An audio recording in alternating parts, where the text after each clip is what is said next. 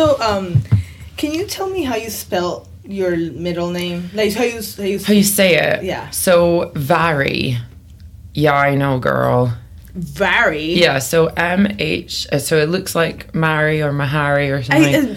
But you would never know. You would never know. How would you know? Mhairi. Yeah, because it's Scottish Gaelic. So phonetically, I guess it would be like V-A-R-E, just for help. So Mhairi. But yeah. But I mean, people have said like, "Welcome to Ellis Mhairi." I thought it was Mhairi. Yeah. And I've always called you Mhairi. That's okay. Barry. Mhairi. V-A-Mhairi. Ellis Mhairi Cameron. That's cute. I like Inspired that. by sculptural heritage, Scottish landscape. Do you speak Gaelic? I have a few words still, but not really. To be honest, like I can get, like Gurum means blue, Pishuk means kitten, Falcha, hello, Tapla, thank you. I can ask people like, hi, how are you doing? That sort of thing. Kimiraho, hakamashita. But like it's not. I used to be, according to my mom, I used to be really, really good at it. And she doesn't speak Gaelic, but my grandparents did. So they would maybe look after me during the day because both of my parents were working. So, sometimes they would be a bit like, my mum would come home to pick me up and I would be trying to speak to her in Gaelic and she'd be like, oh, I can't speak to my own child. Like, she's not speaking English. Your parents didn't speak Gaelic? My dad spoke a bit, but my mum didn't because she's from Edinburgh. So Scottish Gaelic tends to be more like the Western Isles, Highlands. Yeah, generally. Interesting. So there you go. There you go. 1, 2, 3, 4. I've always been intrigued by the stories of people in the jewelry industry who make these items, what inspires them and brings them to this world. I'm here to share their stories. This is 1,000 Facets.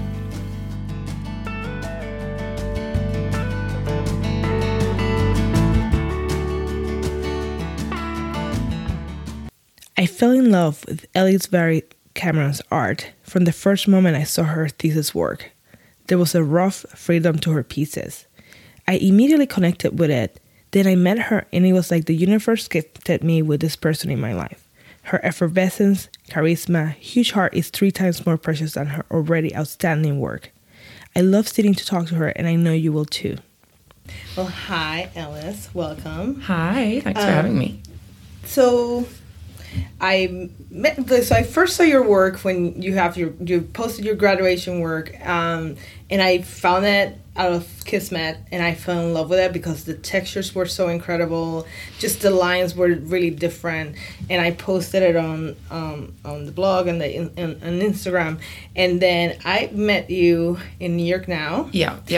With your mom, which I'm a fan, and I love her. She's adorable. She's so cute, and I fell in love with you. You were just like you're such a cuddly person, and just you have such a great personality, and you're just, I don't know, I've really connected with you, and it's just like it's been a good friendship for like 6 years. It's been a nice journey, like because obviously my memory of it is also. Because I remember the piece you posted, it was rutilated quartz, yes. It was orange, and it was this kind of hand-carved square shape, and it had all these sort of geometric but still organic lines in it. And I remember getting this really sweet message from you saying, hey, I'm 1,000 Facets. Would you mind offering? And I was like, of course not. Like, it was my master's degree show. I just started working in gold, and it was just, it was so nice to have somebody be like, hey, I like this. Yeah, but I really love your work because it really spoke to me. Like, I love the roughness of it, and it was just so different and interesting. And like, I've seen your journey progress in such an incredible way.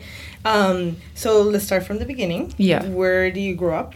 Okay, so I'm in London now, so I'm like a fake Scottish person at the moment. I've been in London. Not a fake Scottish person. But I grew up in the Highlands of Scotland, so I'm specifically from a little village called Benderloch, but we have relatives on some of the islands as well, like Lismore. My uncle's on Mull. But the actual whole inspiration behind all of my work is my grandparents' farmland in the little village where I'm from, which we can trace back several hundred years. And that's kind of where all of the work's inspired from, all these amazing objects that we found in the earth.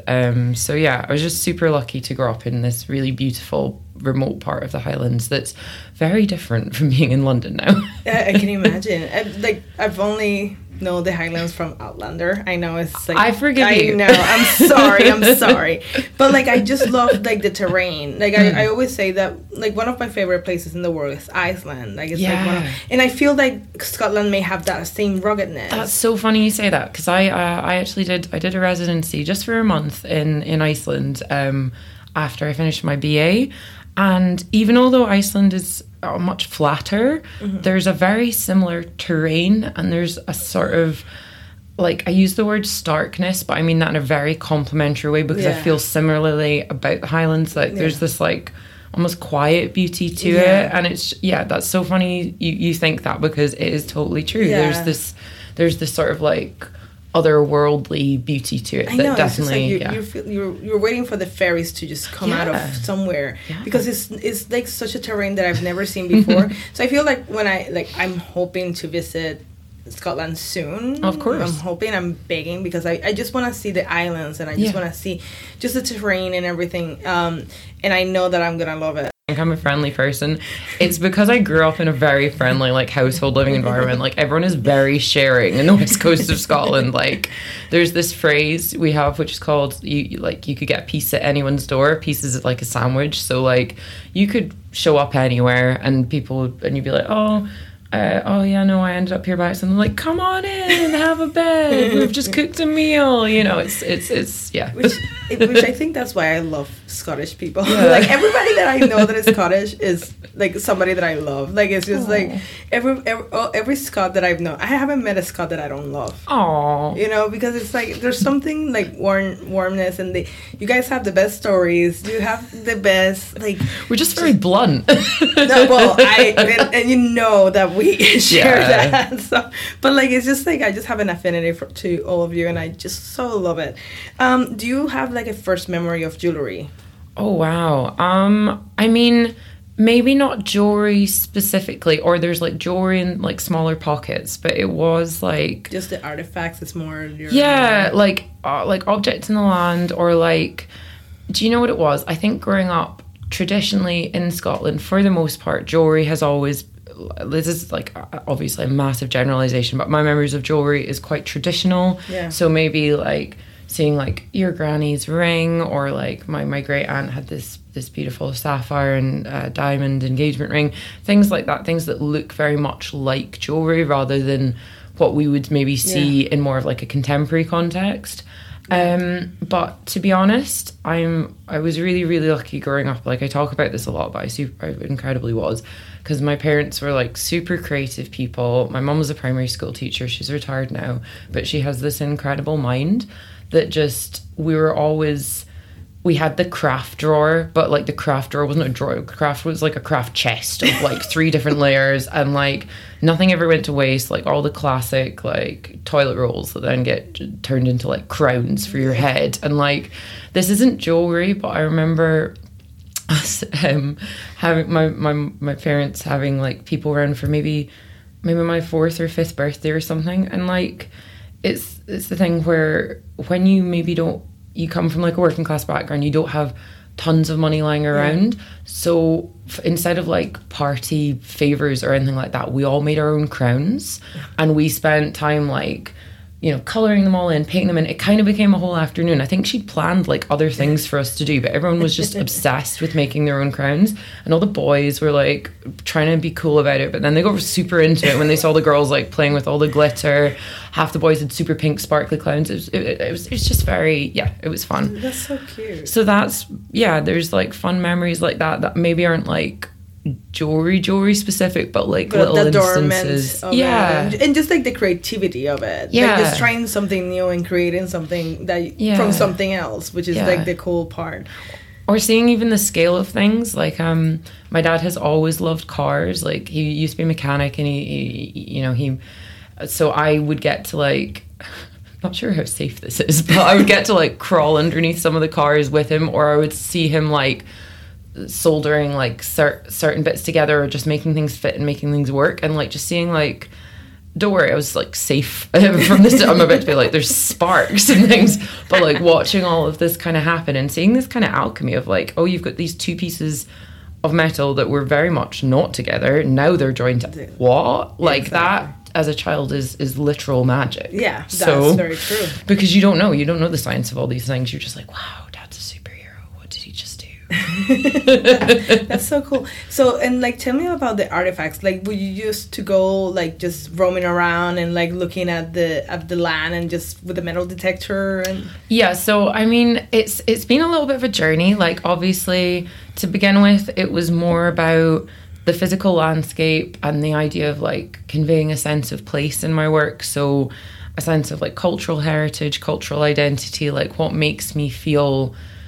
What's indicative of the landscape that makes me feel like I'm the person that I am, how the landscape around me has interacted and impacted on myself and how I've grown and my like appreciation of the world, and just what like you know the beaches and the mountains and all the different memories that they hold for me, and just the fact that before we even found any of the artifacts, because to be honest, those are actually quite recent now. Really? Yeah. Well, yeah, I've seen you post about it, and I found it really interesting. Yeah, but just to begin with, it used to be just, I don't know, like the feeling that you get when you're walking on. My mum used to always get us up at like crazy times in the middle of the night to watch, like there would be special like solar eclipses, or like times when like the sea would move all the way out from the beach, or we would like get a sleeping bag to like camp overnight to see like one particular star that was going to be coming out. And it was like that kind of twilight appreciation of certain things. That's beautiful. And then after that, it was more in the last couple of years where they've kind of started to investigate my grandparents' farm a little bit more. And it's the thing where in Scotland, like you just need permission to go on the land. Like anyone can kind of metal detect on your area. You just need to kind of kindly ask, sort of thing. Yeah. And there's a couple of really talented metal detectors. It's definitely not like all me going out with things like that. It's, you know, they have incredible skills and incredible machinery that can discover things, you know, many feet below the earth. Yeah. And yeah, it's just, we've more so even in the last like 8 to 12 months, we've found, I mean, a range of different things, little apothecary pots, vessels, sections of knives, swords, all sorts of, That's bits amazing. of rings, coins. I mean, also like, you know, the 20 pences and like the other stuff that you find that you're kind of like, well, that's not historical, but it's still kind of exciting. It's like a childlike joy in a way, like when you're beep beep beep and you're like, ooh. And do you have an idea of like what's the date for them, like 1500, 1600? Yeah. So we can trace the farm back to sort of 1600s, and a lot of the objects are dating from those times. So mainly 15 to 1700s. There was a coin that was found the other day that was like easier to date, obviously, because they have dates on them. So like 1792, things like that. Some of the little apothecary pots and things that we've found have been more like mid 1500s, that sort of thing. So it's one thing I've kind of been saying to people, you know, these are all objects that were found so close to the farm that it probably was either my ancestors or maybe people coming to attack my ancestors. So, and maybe then they became my ancestors. So it's like, and the farm has been in the family for many years. all the way back on my dad's side, all the way back. Like we were Camerons through and through, and like my grandma she was a Campbell, and like they were more from the islands, so like Lismore and places like that. But that particular farm, yes, has been, I mean, it's obviously they've added buildings and outhouses and like electricity. Ooh, I know, right? Sorcery. But it's a lot of heritage. Like I'm really lucky. That's amazing. What's the Campbell colours? The Cameron. Cameron colours. I'll need to send you them. I mean, like no huge shade to my colors. They're maybe not like the prettiest ones in the world. I'll send you a nice picture. Yes, but, please. But there's something, yeah. It's funny because like, you know, people that you're friends with now, like one of my mum's friends is a McDonald, and like they were always fighting the Campbells and the Camerons and everything. And you know, there was, I mean, when you read back on it, it's mystical and interesting, but also like we were petty. We were terrible people. We'd be like going over for like, you know, what's supposed to be a friendly dinner, and then like half of them die. So I mean, we romanticize it and things all pretty, but you know, it was. I mean, I'm gonna go for survival of like the fittest, Exactly. or maybe the sneakiest. Yeah, but like if one daughter left with the other the son from another family, they got like they, you know, I'm sure that there's a lot of that. Yeah, as well. yeah. No, I know, right? So going back to jewelry, so what inspired you to start studying jewelry? So like I said, like I always knew I wanted to do something creative of sorts, because you know I used to do a lot of collaging and sketchbooky type things. I think because also you can kind of collage with anything. Like you can take leaves from the beach, or you can like find a really like because I was very much encouraged to like look at all these beautiful colors, or like we do a thing like, you know, find me a grey stone, like a stone with a green fleck in it, and you know, really focusing to see these things from like a young age. I had like appreciation of like color, texture, all that sort of thing. And then in high school, I was one of like, I think maybe 2, possibly 3 girls who was doing craft and design, so like woodworking and things like that as well, because, and that obviously was skills that in some way I have then ended up using in jewelry, but I didn't really know at the time. I just kind of knew that I enjoyed working with my hands and like making things from, you know, like sectional bits of wood and things, stuff that not from nothing exactly, but like 2-dimensional forms suddenly become a table, or, you know, a spice rack. It doesn't need to be that exciting.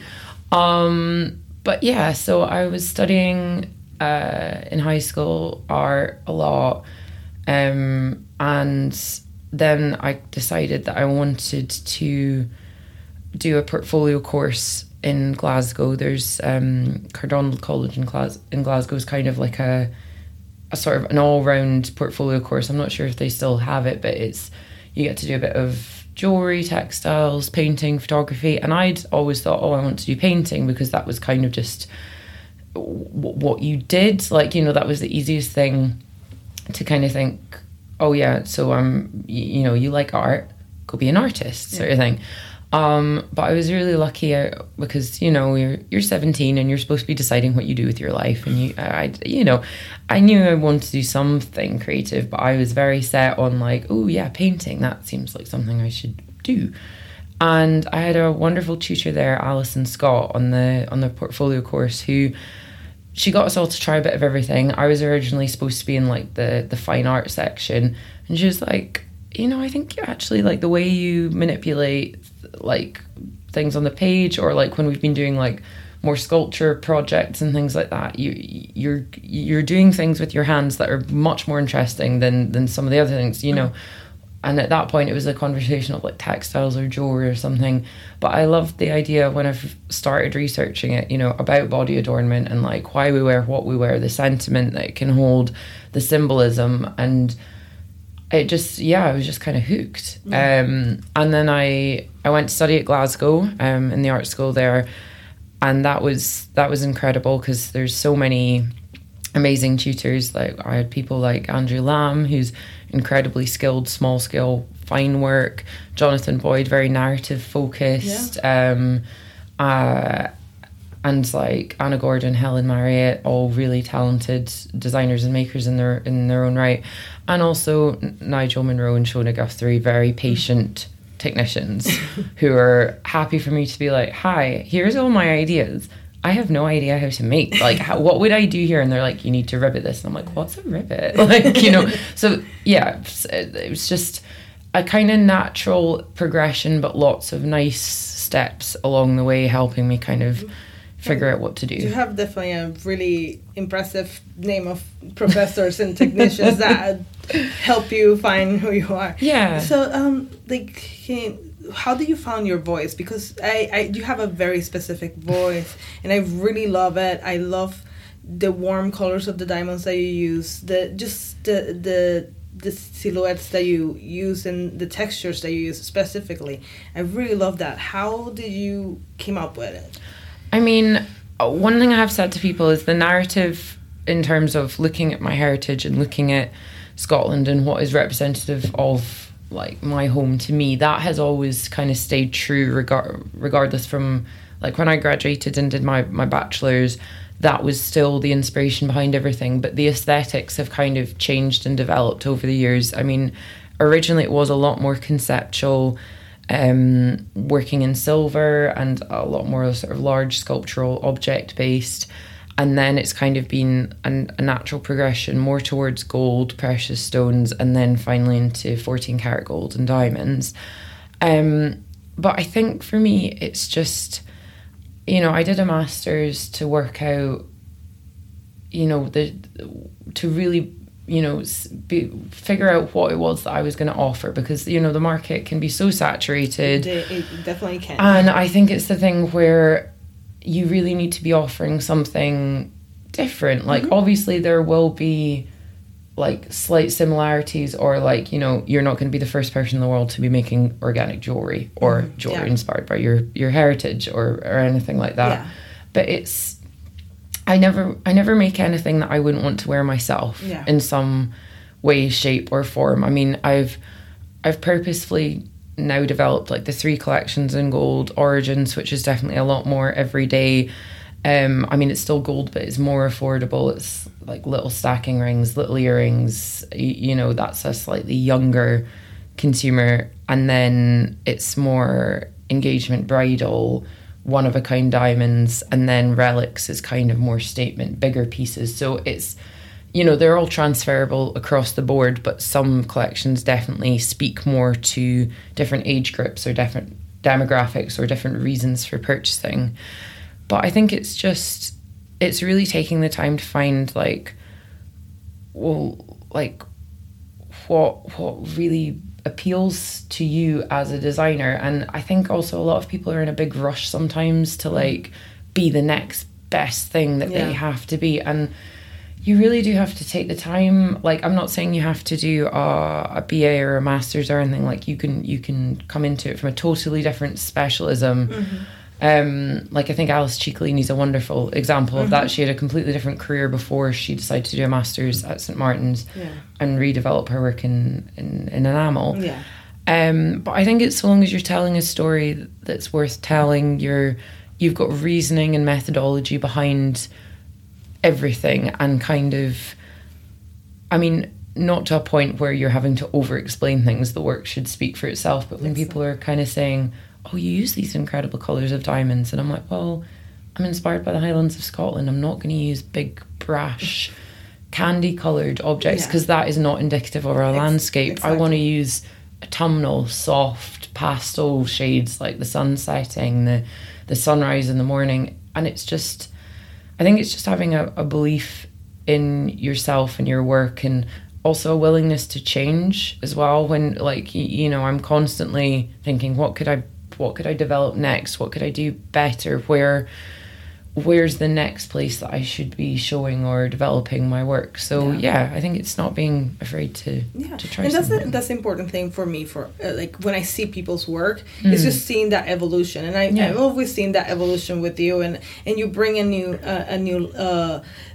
texture or a new just way of doing a piece of jewelry or a new shape, and I really find it really appealing. And you know, like, I've seen you from the moment that you you know, graduated till now, and it's just like you always bring something exciting, and then you get excited and you get me excited, and it's just like it's like, you know, also like just your personality, you can see like your personality in your work, and like your warmness in your work, and like how, you know, like you just, like, when people meet you, it's like you're so infectious that it's like I need to own like some of it. Like, some of your work, and like you make me a gorgeous ring that I love and I wear all the time, like to the point that my photos on my Google photos was like, hey, you have this very similar shot all the time, and it's like just like the ring, it was like the your stack and then Hoserat's like ring together, because I love those two together, and like they they complement each other so well. But you know, they're friends. They're friends. And like, but it's just like I just look at it, and just every time that I see your work, I see something different, like a different texture, something that is like really just different, and it makes me so happy, because like I can see you, and that's the thing, is like when I see your work out there, I know that it's yours, and Thank you. And it's like, and that's really important to me. It's like when an artist finds their voice and really understands who they are, and you really know who you are. Yeah.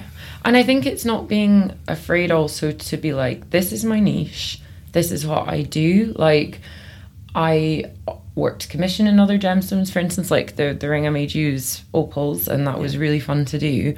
But like my whole main collection is different color natural diamonds. We've just introduced some old miner's cut as well, and old European cut. But I feel like, you know, if I was to move into all these different gemstones, or like, oh, enamel's popular, oh, let me add in some enamel, or it's like not being trend led. Like, obviously be aware of what is happening around you. It's so important to be aware of everything. And if a new technique or something comes into play that you're like, oh, that could actually really work with my work, with my brand. But sometimes I do see, you know, other people kind of, you know, tick box, okay, this is popular this season, and I'm like, just stay true to you. I know, it's just like when people ask me, it's like, what are the trends right now, and what we should look at, and I hate that question, because it's like, I don't like to follow trends personally. I just pick what I like when I see in the world, and then I see if it matches my personality. So it's like, I think that artists should be like that. It's really hard to just be chasing trends. When you chase trends all the time, you don't find yourself. That's so true. That's exactly what it is. Exactly. You need to find your own sense of self, and like, like it's just so important to, you know, like I'm a very like muted color palette human in first time that I've seen her wear beige. She's wearing a beige shirt. I mean, like, beige is still like a white color. I love what you're wearing. Have gold trousers that like I'm gonna wear tomorrow. You're gonna be like, what? No, but like there's certain things that just feel naturally like you. And I think the nice thing is my work isn't for everyone. Like some people will look at it and they'll just be like, no, that's not, like they like geometry, or they like bright colorful stones, or it's not for them. And I think that's great. There's nothing that I would hate more than for my work to just be kind of like, okay, like it's nice. Like, I don't want to make nice work. I want to make work that either really speaks to you or really doesn't. And that's entirely fine. Like, it's not for everyone. Like, I love Issey Miyake, I love Comme des Garçons. That's not everyone's style at all. And it's important to just have your own point of view. Yeah, but that's the thing. It's like, if everybody liked the same thing, it will be such a boring place. Because like, and that's the beauty of like design and trying new things. It's just like, and then, you know, I always, like, when I started 1,000 Facets, I will everything that I post is my taste, and I have a very eclectic taste, but like I have very specific taste too. It's just like, it's not everything. It's just like, there's things on every different, like, you know, geometrics, but there's specific geometrics that I like. Organic, but there's specific organic that I like. Things like that. So the thing, but you know, I will just post what I love, and I said, I know that somebody out there is gonna like what I post. Not everybody's gonna like it, and I, you know, but it's okay. I'm not telling you should like what I like. No. You're like, just excited and you want to share it. Exactly. But like, that's the thing, is like, and I feel like a lot of artists like feel like, oh well, if one person doesn't like it, I'm ruined. And I'm like, no, you're gonna find your audience, but you have to like really believe in it. But if you're gonna be like, oh, I'm gonna try this right now, oh, it's not working, so I'm gonna try this other thing right now because this is what's happening. Oh, it's not working. It's like, yeah, which is your aesthetic? what, Yeah. yeah. Yeah, for me, it's kind of like, you know, when you go into a restaurant and the menu is really large and you start to automatically panic because you're like, you can't do all these different cuisines well. Like, I love a short-ish menu, you know, it's just, and they've stuck to their guns and this is what they do. And that, and in my head, it's kind of like, I offer my menu. I'm not going to offer you other, you know. And I like that. It does. It reassures you. Like, it's there's nothing scarier than being offered all sorts of cuisines from all over the world, and you're like, you can't possibly do all of this well. This is not gonna. Completely agree. No, but that's and I really love that about you. It's just like just seeing you have like such a eye to just find this like very sunsetty diamonds and like very like deep browns and things like that, and there's just like they just speak your name so loud, you know, and like I absolutely love it. I just need you to like follow me around when I'm having, because everyone has doubt days and everyone's always just like, is this right? Or, you know, like when you've been looking at something for too long and stuff like that. So it's always... I always tell people never shop with your best friend. No. Because they're gonna dissuade you from your taste. You know? Yeah. So it's like that. Yeah, no, although saying that, like when I walk about with like Kai, who's also a jeweler, like when we walk about together, she has a very specific point of view, and I love, because we, especially if we go down around Collect or something today, like together, I have a very like moody goth aesthetic that is not hers at all, and we're both we'll walk into a room and go totally different directions, and I'll be like, oh, and she'll be like, yeah, and I'm like, well, what do you like? And she'll be like, that one. I'm like, oh, okay. So I feel like, you know, you have like created, you know, like a tiny little empire for yourself, you know, like I see yourself every time that I go to a show, like people really react to your work, and like I see like little red dots and things, which I love seeing that. So where do you see yourself taking your work?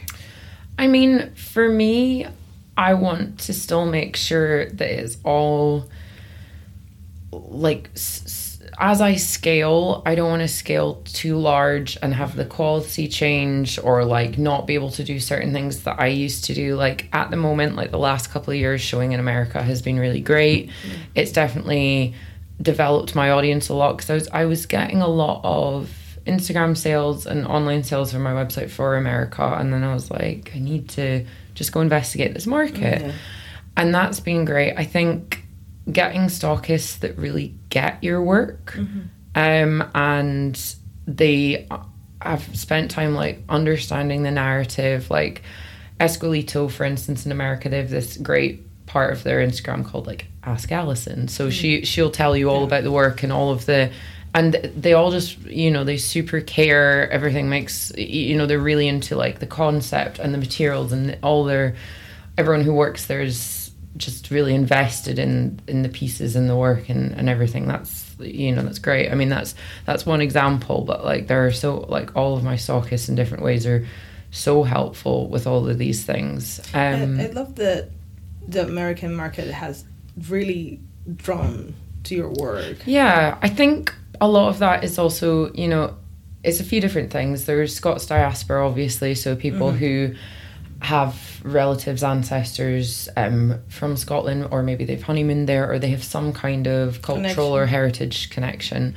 And then I suppose also the aesthetics and the colours and things. I can see, like when you do research into, you know, what stores, what galleries, like what would make sense for me, and seeing other, you know, work that they sell and thinking, okay, they do appreciate that organic, or they do appreciate that narrative-based work. And I mean, I think it's just, you know, selling through independent galleries, like in the UK, like Tomfoolery is amazing, Atla in Edinburgh also, and moving more into the American market, getting a few more. I don't want hundreds and hundreds of stockists. Yeah. I want to be able to keep doing this well, offering different things within each store. Like, for instance, we've got Sailor in Chicago and Azure Garden in Chicago, but they have two completely different offerings. Yeah. And it's all the wonderful nature of a lot of these diamonds is, you know, they're They're very one one of of a a kind. kind. So, you know, if you see that thing in that one particular ring in one store, it's not going to be the same in a different store. Well, that's the thing. It's like I feel like maybe like 70% of your work is one of a kind. Yeah. When you look at it, because it's like even if you have like baguettes, every baguette is gonna be different just because of Yeah. the way that you pick your baguettes. Yeah. They're not just gonna be just like a regular Clean, thing. yeah, You know, yeah. it's just gonna be like have a lot of texture inside. So each piece, like unless it's like a pure metal like piece. Sure.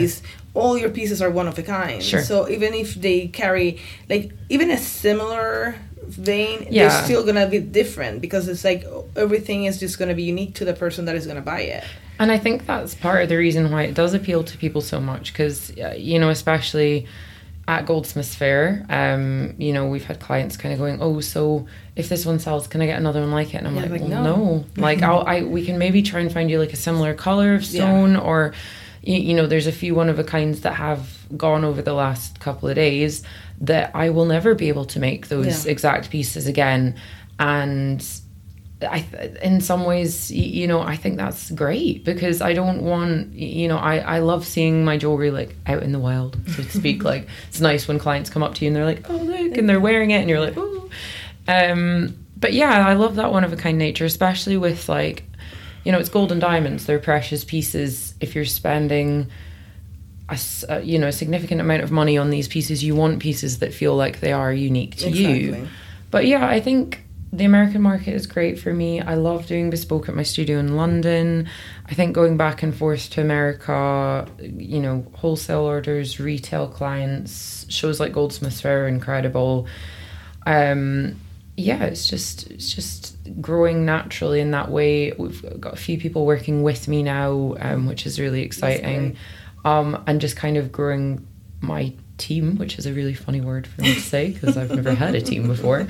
But growing my team organically in that kind of way. And, you know, I never want my lead time to be like months and months and months and months and months because we're doing something, or like the quality to go down because it's being made by someone who isn't me, and they maybe haven't like learned the whole process or something. So yeah, it's a natural progression. Like, I'm not in a huge hurry. No, but like, it's great. No, I really liked it. I think that you're doing it in a really nice way. It's like as organic as your work it is, you know? But like it's just really it's just you want to grow. Yeah, you definitely want to grow. Sure. But like also you want to like not rush it. Yeah, because it's like, but that's what makes your work special, that it's not rushed.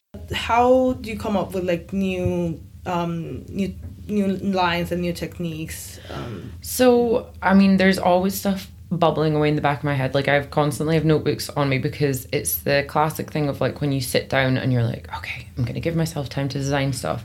That's when your brain goes a bit like, what was it gonna be? So I have to have, the ideas tend to come to me when I'm in the middle of 2,000 other things, like trying to, you know, finish bespoke orders or wholesale or meeting or something. So I'm consistently, like, the sketches might not make much sense to other people. That doesn't matter. It's only me that's looking at them. Exactly. Just like a quick something or a quick idea, or I'll see like a new shade of diamond or a cut that I've not used before, and I'm thinking, oh, could I get that, like that kind of stone bit and that kind of and like, yeah, I think it's just giving yourself the time and like the critical distance to like have a play in the wax, because it is playing in the first sort of stage. Like, I would love to make it sound all, you know, highbrow, but it's not. You're investigating scale and proportion and how things will look on the hand. I do a lot of mood boards, you know, images from the landscape, images, maybe details or sections of like texture that I've kind of explored in a previous collection but I haven't fully developed yet. But sometimes ideas will literally just come to you like in the middle of like a private view opening for someone else, like a painting gallery or something like that, and you're like, oh, that somehow sparks something else. So I don't think you can ever really sit yourself down so much and be like, right, today I am going to be creative and I'm gonna, it's like, you need to be doing bits and pieces, or I mean, obviously if I just, you know, get a whole new range of diamonds, I'll maybe be like, ooh, that would be great in this, ooh, that would be great in that. But you just need to be kind to yourself and take the time and step away from it for a few hours and do something else sometimes, and like give yourself a bit of a break, you know. It's important to like see your family and your friends and other things like that too. Like, I'm not saying but that also brings some inspiration, and that's the thing, is like I just love how like people think that because you're an artist you're constantly like being creative, and it's like you need those quiet moments to just like come up with like something new. Do you have a favorite piece that like really resonated with you, and then you sold it and you're like, oh, this? I mean, I have a few of those. The green ring that I'm wearing on my hand has tried to be bought quite a few times, and I had explained that we can make these we'll source you a beautiful stone that will be in the similar colorway, but this is my baby. This my big green signet. It's about 3 carat green diamond, and I did make it with the intention of selling it. But like when I'm making pieces to begin with, like I'm fortunate that most of my fingers are the sorts of, I hate to say like average sizes because there's no average size of finger, but like ones that people can usually get off. And I made this one a little bit bigger so it would fit on my middle finger, and then I put it on and then I wore it for a couple of days just because I like to test new designs, just make sure that everything is as it should be. And then I was like, oh dear. And then a few people have tried to buy it either at trade fairs or just in general, I think. And it's almost like when I'm saying, no, this is my one, they want it more because you're like, but I mean, like we had a lovely piece sell yesterday at the fair. It was a ring, very one of a kind stones, and it fitted her, which is just like that. Most of the red dots you see is because things need to go into the studio and be resized, you know. But she had that kind of instant gratification of, oh, it fits. Great. But I mean, there's so many pieces. I'm very lucky. I get to work on a lot of different interesting, you know, like there's just so many nice pieces that have gone out. It's so tricky to choose. And like even with bespoke projects and things like that, you know, if you're maybe working with someone's heirloom diamonds or incorporating some of their heirloom gold, you know, all of those projects are so special as well. That's the thing, is like I feel like they resonate with you more because it's like these people, like they have had that piece for like the family have had that piece for like a few generations or something like that, and it has like so much power going through the generations. So when you make it just have that energy that is like really special. Exactly. I love that. And I think, you know, when you say like, is it sad when they go away, and like sometimes you're a bit like, oh, but then, you know, like I had one of my lovely clients stop by yesterday and we made her one of my scatter bands maybe a year ago, maybe a little bit more than that, and she was wearing it and it looked cute, and like she's looking at another ring as well to pair with it, and you know, and you're just like, oh, there it is out in the wild living its best life, and you're like, hi. I even actually saw one of my super early pieces from my BA show. A lovely woman who works at the National Museum of Scotland walked up to me on one of the private views of Goldsmiths Fair and went, do you recognise this guy? And it's silver and it's a found stone and it's one of the first pieces that I ever made. And she was like, I wear it every day. And I was like, oh my God, because that was one that sold through a gallery, so I never met I've never met her before, and she was just like, no, I saw you were here and I had to come over and I had to say hi. But that's great because it just brought that connection between the customer and you, and it's just like so nice that you were able to see it, and you're like, oh, hi, hello, old friend. No, I had quite a visceral, I was like, oh my gosh, hi, like, what are you doing here? Like, they're all my children in strange ways. I'm just like, look at you, still out there. You've grown up so much. I'm just like, look at, that was so sweet. I imagine that was like really special. Oh, it's so special. And I think also because the irony of her working at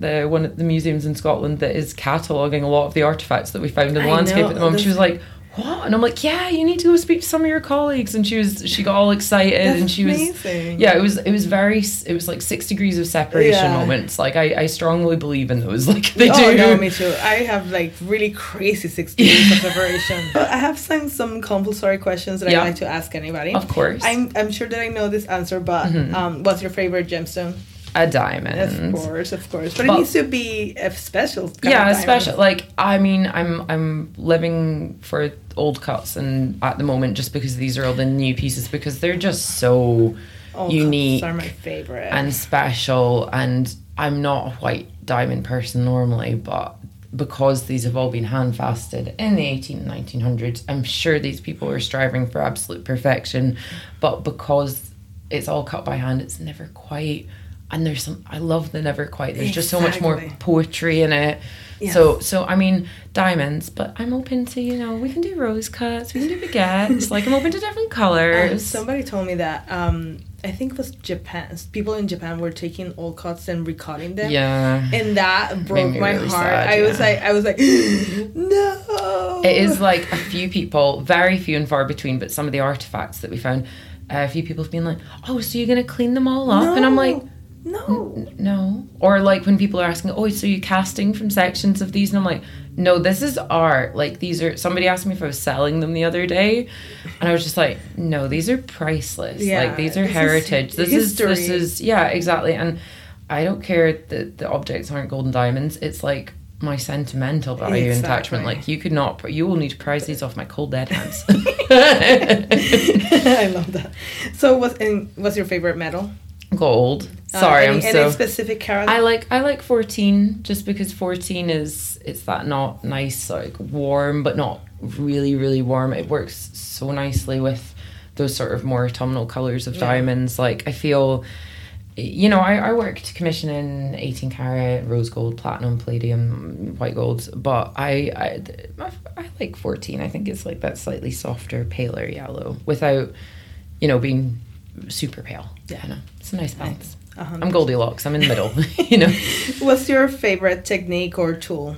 So carving, you know all of these. Yeah. I'm so sorry. I know them, but I feel like to hear from your. So carving and wax. Like, I know I do also forge pieces, and, you know, use different burrs and things like that when I'm on the pendant drill. But like carving and wax, and yes, there are all sorts of like crazy tools you can buy, but like dentistry tools. Yes. Those are actually like, you don't need, and you can do a lot just with a knife, right? Yeah. You can buy all these incredible, fancy, expensive tools, but you don't, that's the thing, when people start asking me about carving, I know this is a slight tangent, but when people, and they go, oh, well, all the tools are really expensive. I'm like, you literally just need a craft knife to begin with, and you can practice sections. I know somebody that carves like incredible wax with a pocket knife. Oh, there you are. You know, I'm like, I like, he had like the wax and a pocket knife, and I'm like, don't tell me that you are doing all this carving with a pocket knife. And he's like, yeah, because that's what you had. Yeah, and I love that. You know, what's your favorite artist? Doesn't need to be jewelry. Can be anything. Right now at the moment. Oh, all the paintings. She's going to be so excited about this. Alexandra Wong, Lexa, one of my friends. Well, she's become a friend now because we met at a gallery show called, I want to say it was the Other Art Fair. I was actually there to go see one of my partner's friends who was exhibiting, and then we walked past Lexa's work, and I was just like, oh my God, this is like my jewelry, but in paintings. It was moody and it was atmospheric and there was texture. It's so good. I'm going to share with you. You have to send me some pictures. So that's what's currently on all of our bedroom walls, and it's, and she's also a very lovely human. That's amazing. So I've made a friend as well as an art purchase. Don't you love that? That's my favorite thing to do. Yeah. It's my favorite. So not that we don't love like all the old masters, but right now, Lexa, it's all about you. What's your favorite thing to listen while you work? I like a lo-fi podcast, like a long playlist of that sort of thing, or well, it depends. If I'm that's funny actually. If I'm chilled carving, lo-fi, or listen to Fortet or something quite like electronic but soft. If I need to make things fast in the studio, it's like David Bowie, Fleetwood Mac, Kate Bush. I know it sounds like it should. Like I know it sounds like it should freak me out more, but like the last 2 weeks prepping for a Goldsmiths Fair, I was listening. Literally, I start my day with David Bowie, and Queen Under Pressure because their Under Pressure is like, it's still upbeat and there's still a melody to it and everything, and it just, I react to what I'm quite an empath in that way, or like if there's lots of like intense stress moving around, I'll pick up on it. But at the same take, if the music is crazy, then it's like sometimes I listen to the planets as well, but like when it gets to Mars, I need to skip it if I'm carving because it's just too stressful. So yeah, oh gosh, I sound so precious, don't I? Not at all, not at all. Do you have any advice for future jewelry artists?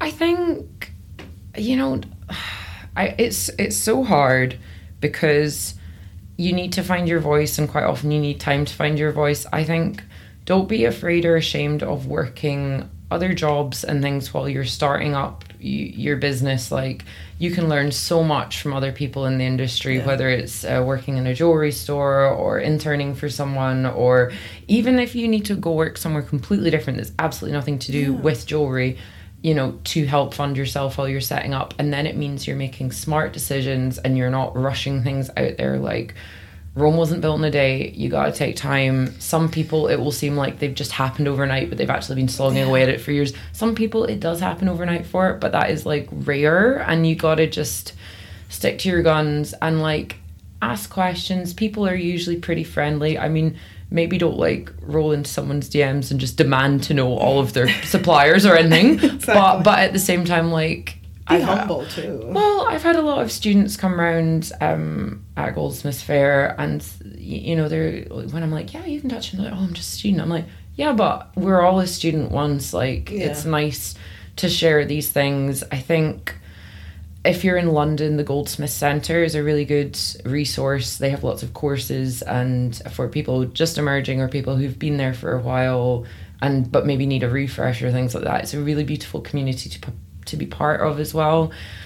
I think keep going, find other humans about you. Like, no man is an island, that very cliched classic, but you know. But that's the thing, it's like I feel like a lot of like people that just graduated, they're like, I'm gonna be the next thing and then whatever, and like they don't know that there's like everybody that is the next thing has like a whole, you know, there's like a mountain of things that they did before they were the first thing, the next thing. It's like, unless you're a prodigy and like somebody, you know, found you and like, you know, and brought you to the light, like everybody really has had to work to earn everything that they done. And it's like, not everybody just, unless you have like millionaire parents that can give you, you know, an investment, a seed investment to do something. But even so, I think that's not, like, obviously if you're lucky and you have that, then great, but like sometimes that doesn't actually help you, because if you're being given things too easily,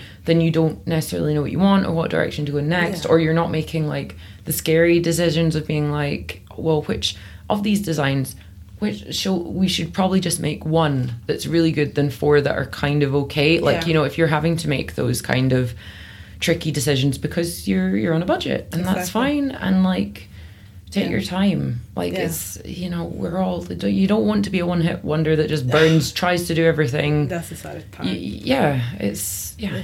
Well, thank you so much, Ellis. You are a delight.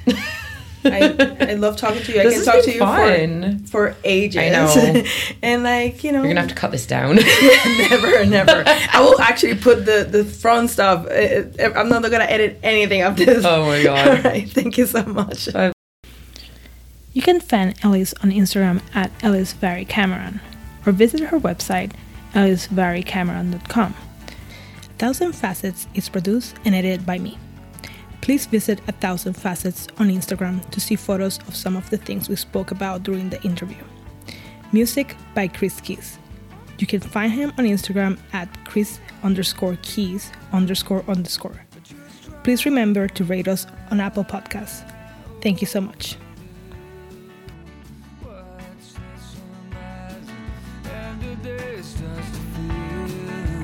Cry